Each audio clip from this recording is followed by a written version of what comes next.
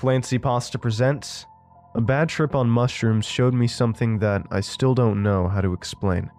Written by Zacharias Frost.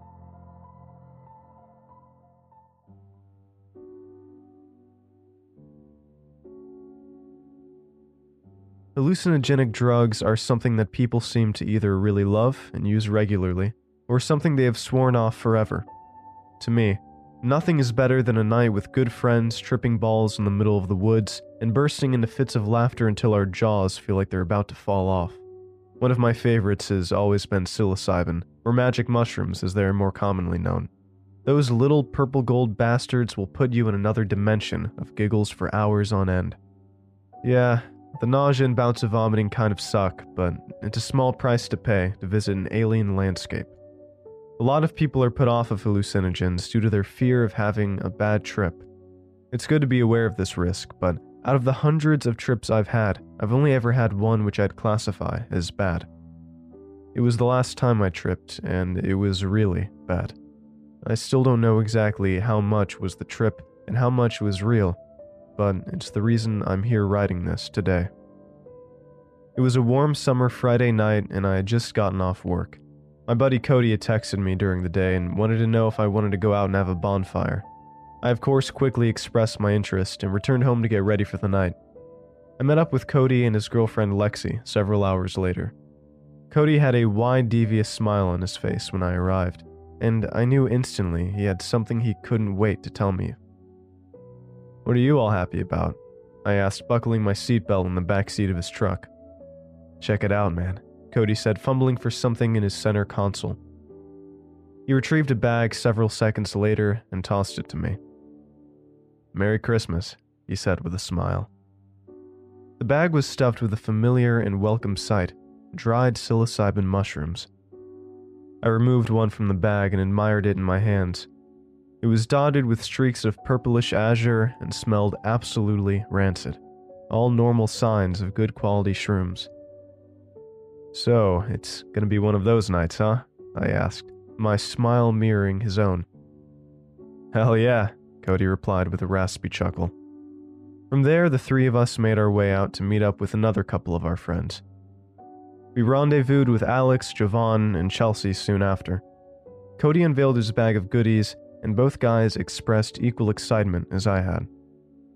"Oh shit, it's gonna be a good night," Jovan said with his infectious laugh. Our group headed out from there to grab the usual supplies. We picked up a few pallets from Cody's work, stopped by the liquor store, and headed out to our usual spot. I live out in Oregon, and our go-to bonfire area is a place called Goat Mountain. It's pretty remote, some 15 miles south of Estacada. Lots of wilderness, off-roading trails, and abandoned logging sites dot the area. People know about this place and regularly camp in the area, but usually you'll never run into them because the place is so vast. The area is nice for several reasons. First of which is that cops rarely patrol it because their cruisers have severe difficulty traversing the unpaved trails that lead up to it. A truck or jeep is pretty much a must in order to get there. Second is that, as far as I know, nobody lives in the area. You can make all the noise you want up there and nobody's going to complain or come looking for you. It's our own little haven, shared by others who know the area, and a pleasant escape from the bustling and at times overwhelming city. So, we began our trek, supplies in tow with Cody's truck barreling towards the destination. Lexi was in shotgun, while Chelsea and I sat in the back. Behind us, Alex and Jovan stayed hot on our tail in Alex's '98 Jeep Wrangler.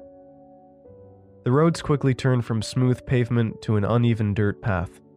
Trees stood like Templars on either side of the road, and the forest itself seemed to beckon us onward. We, of course, were all too eager to oblige. We made good time, and within half an hour we arrived at the usual spot. The area is a sort of pit or small valley on the other side of a relatively steep trail. Makeshift fire pits were scattered about the area, while shotgun shells, beer cans, and cigarette butts littered the area. It appears we aren't the only ones who visit that spot anymore. It honestly pisses me off that people come out and leave shit all over the place. Like, really. If you're going to go camping, then at least pick up your trash, or at the very least, burn it. I'm no hippie, but I'll admit I am a bit of a stickler when it comes to not leaving a mess. Nothing worse than having an area you love overrun by garbage. Despite the initial irritation of the trash, we soon had our gear unloaded and a warm bellowing fire roaring in the background. We wasted no time in cracking open a cold one and setting up the tent. The sun had just begun to set by the time we finished our setup. Cody then eagerly distributed the shrooms among the group. Lexi and Chelsea both elected to not participate, which only meant more for the rest of us. Cody had maybe a half ounce or so, meaning that each of us took roughly an eighth, with Cody taking a bit more. I chewed on the grimy mushrooms as a taste not entirely dissimilar to stale popcorn entered my mouth. Some people can't stand the taste, one of those people being Javon, who looked as though he was about to vomit as he downed them. "Shit tastes like ass," he commented, a scowl on his face as he downed a large swig of Coors. "Well, they do grow in cow shit, you know," Cody replied with a laugh that was echoed by Alex. Lexi and Chelsea gave shakes of their heads from around the fire as the four of us guys struggled to down the dried mushrooms. After it was done, we grabbed another round of beers and sat in eager anticipation of the desired effects. For about an hour we sat, reminiscing on past parties and various debauchery as we waited for the trip to kick in. I felt my stomach begin to turn as we sat there, which actually is a good sign. Psilocybin is essentially food poisoning, like mold or something. Makes you feel like shit for a bit, but that's how you know it's working. It's always a slow malaise at first, a subliminal inclination that makes you feel like something about the world is suddenly very different. The weirdness is gradual, starting with moderate tufts of distortion on the trees and in the sky. I always describe it as the world begins to sing, which when I'm sober sounds like nonsense, but during the trip it makes perfect sense. The world around you seems to just take on an entirely different form as your perspective gives in to the chemicals. For some reason, this is just about the funniest damn thing you will ever see, and soon after, the fits of giggles begin. Chelsea was busy telling a story about some girl who tried to fight her at a party, when Alex suddenly burst out laughing. Chelsea looked at him, clearly annoyed that he had interrupted her tale. "You're tripping balls, aren't you?" she asked with a laugh. Alex calmed down suddenly, his eyes darting back and forth as hushed giggles escaped his lips. "I feel like shit, bro," Javon said. "Go puke, it'll enhance the trip," Cody replied. I never actually have found out whether that rumor is true or not. Javon shook his head and pressed his hands to his face. "Nah, man, I'll be good." Cody then looked to me. "You feeling it yet?" Cody's eyes seemed to bulge from their sockets, and for some reason his slightly pudgy exterior combined with blonde facial hair in that moment of dismal lighting reminded me of a walrus. I burst out laughing, and Cody followed suit right after. The three of us continued to laugh for several minutes, all the while the girls giggled to themselves and made fun of us. Javon, meanwhile, had gone to relieve himself away from the group. Silence suddenly befell the group, only for it to be pierced seconds later by the sounds of Javon retching somewhere in the woods. This of course elicited another bout of laughs from Cody, Alex, and me. We then heard the infectious cackle of Javon from the shadows, who had now also joined in the laughter. Chelsea shook her head. "Idiot." She and Lexi shared a laugh as Javon returned to the group. "Man, I splattered on my Jordans," Javon said with a laugh, while using a towel to wipe the muck from his feet. "Why are you even wearing those out here?" Cody asked with a laugh. The full brunt of the trip really began to hit me then. Around me the trees appeared to breathe in and out, like a pupil rapidly dilating and restricting. Lexi began to play some trap music from her phone. Cody's truck and Alex's Jeep also appeared to breathe, and when combined with the music, they appeared to dance in the crimson light of the fire. I giggled to myself, juvenile, like a child who just swiped a cookie from the jar. We continued to chuckle at asinine things and observe the now distorted world around us. A full moon now beamed brightly overhead, illuminating a cluster of grinning clouds that seemed to sneer down at us. In the woods around us, I saw the shadows dance and contort in a bizarre display. Lexi then paused her music, and things fell suddenly silent. That was when I first heard it. In the distance, I thought I could hear the faint humming sound of something. I perked up and cocked my head to the side, trying to better hear the faint sound. "What is it?" Lexi asked.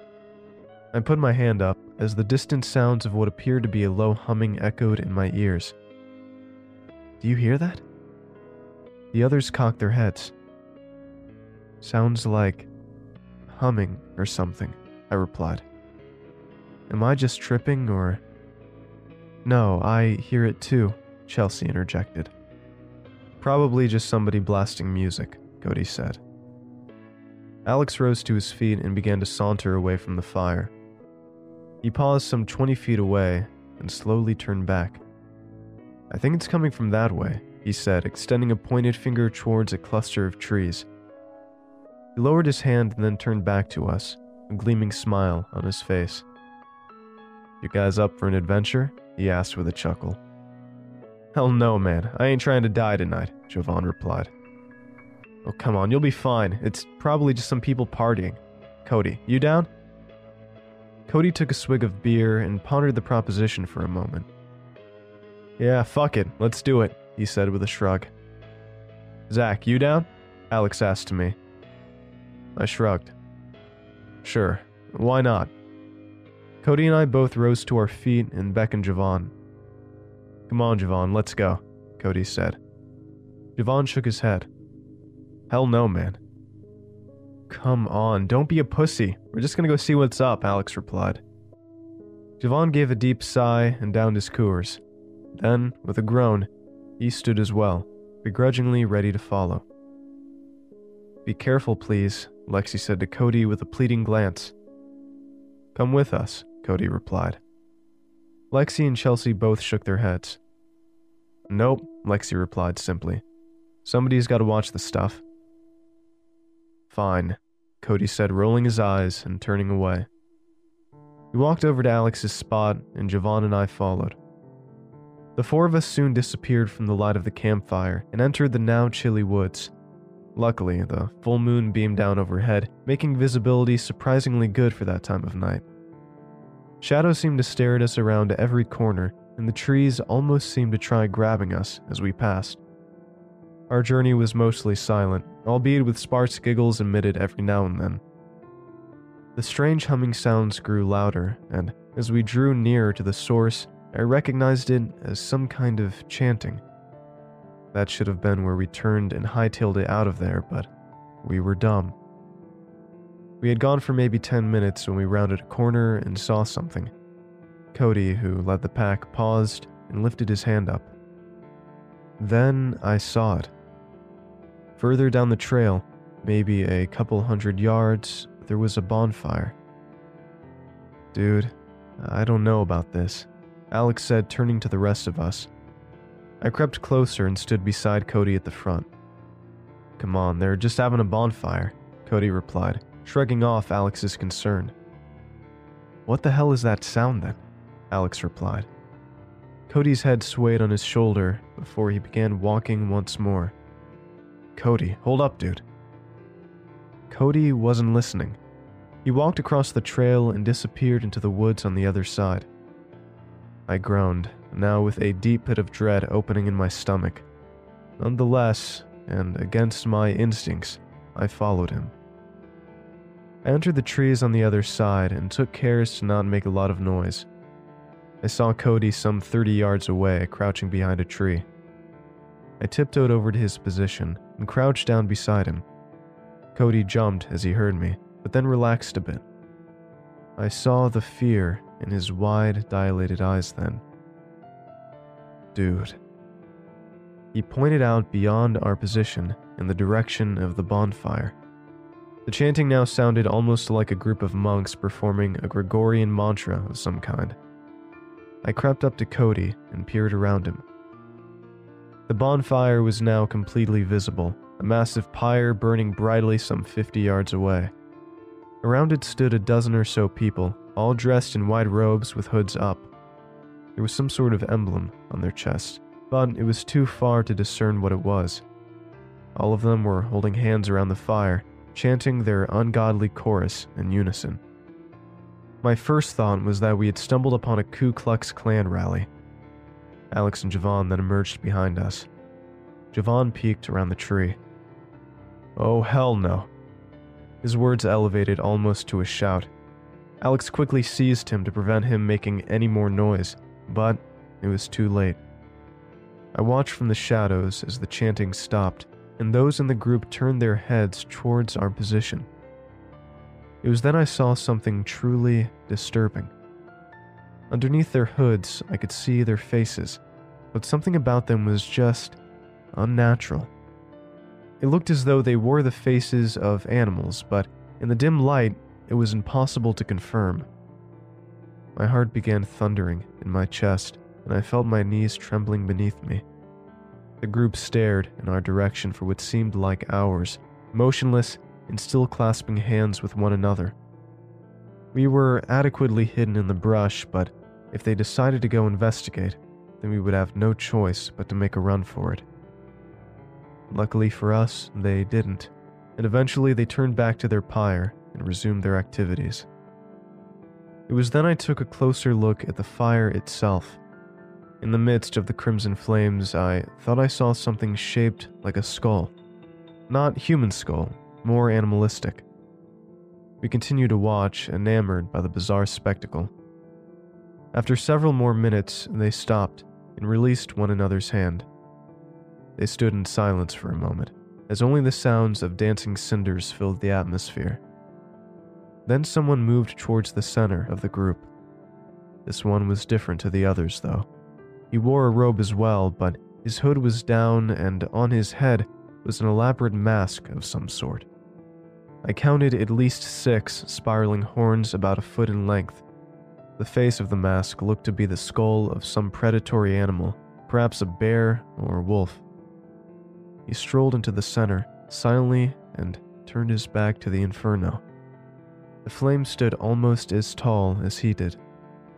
He stood only a few feet from the voracious fire, and I wondered how he could possibly bear the immense heat. Another person then approached him, as a bizarre chuckling noise became audible. The second member held a cage of some sort which housed something within. The one with the elaborate headdress then lifted both his arms and began to speak.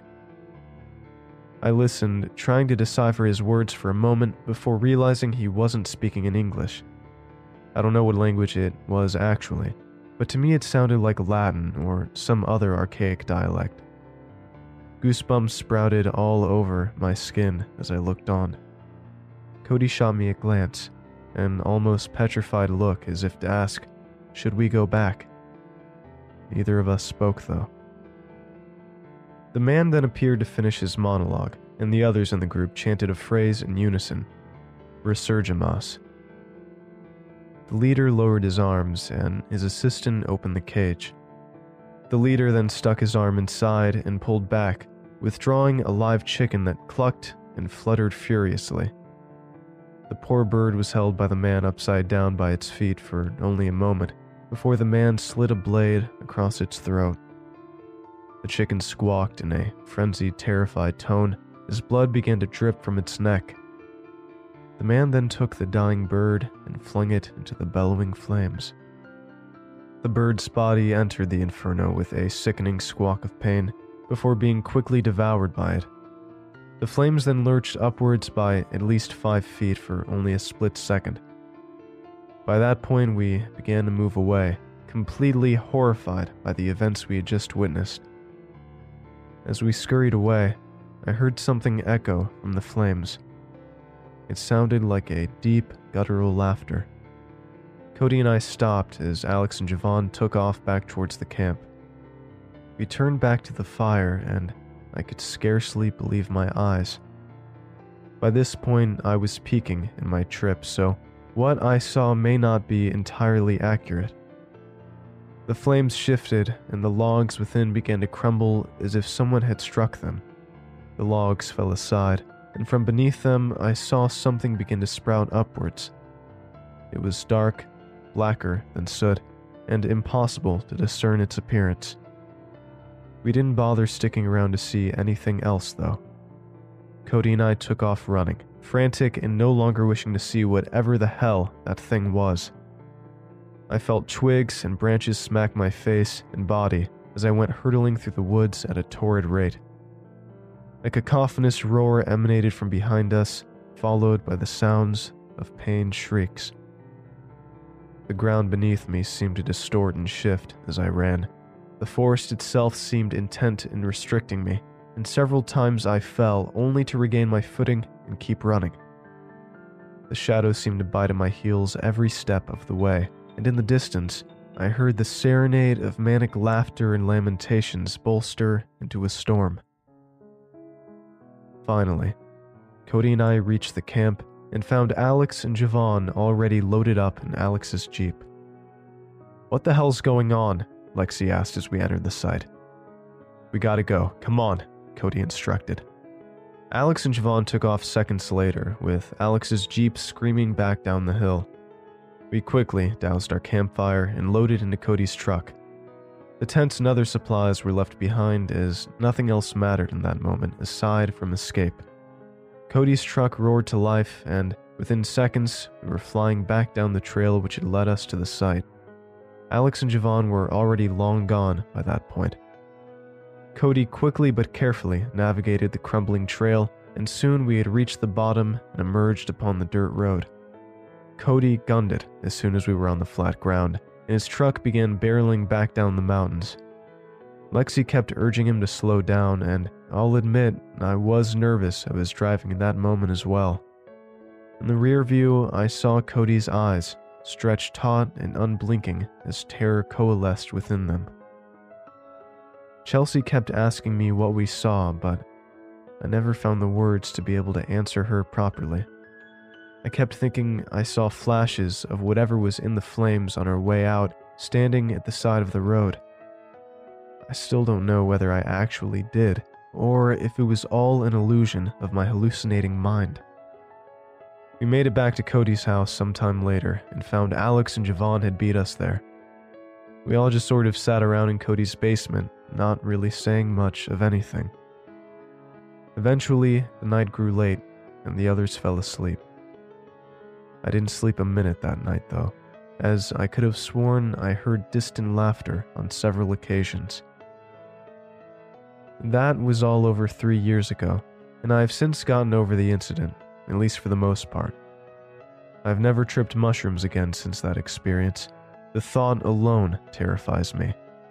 None of us have ever really talked about what we saw that night either, but maybe that will change soon. I had almost forgotten about this entire fiasco, until a couple days ago, I saw something that caught my eye. It was a news article from a local paper claiming that 2 bodies had been found at Goat Mountain. They were both burned beyond recognition and had to be identified by their dental records. It was everywhere in the news for a few days and created quite the hubbub around here. And now, suddenly, it's just gone. I can't find a trace of it anywhere. I don't know what happened with it, but it's clear there's something that someone doesn't want getting out. That may be the most troubling aspect about all of this. I know all of this sounds crazy, ludicrous even. I know the mind of a hallucinating individual is not one easily trusted, and I know the things I have written here seem incredible. But at the same time, I've been through trips dozens of times before, and I know what I saw. I know it's the truth, and now I know that it, whatever it is, it's still out there.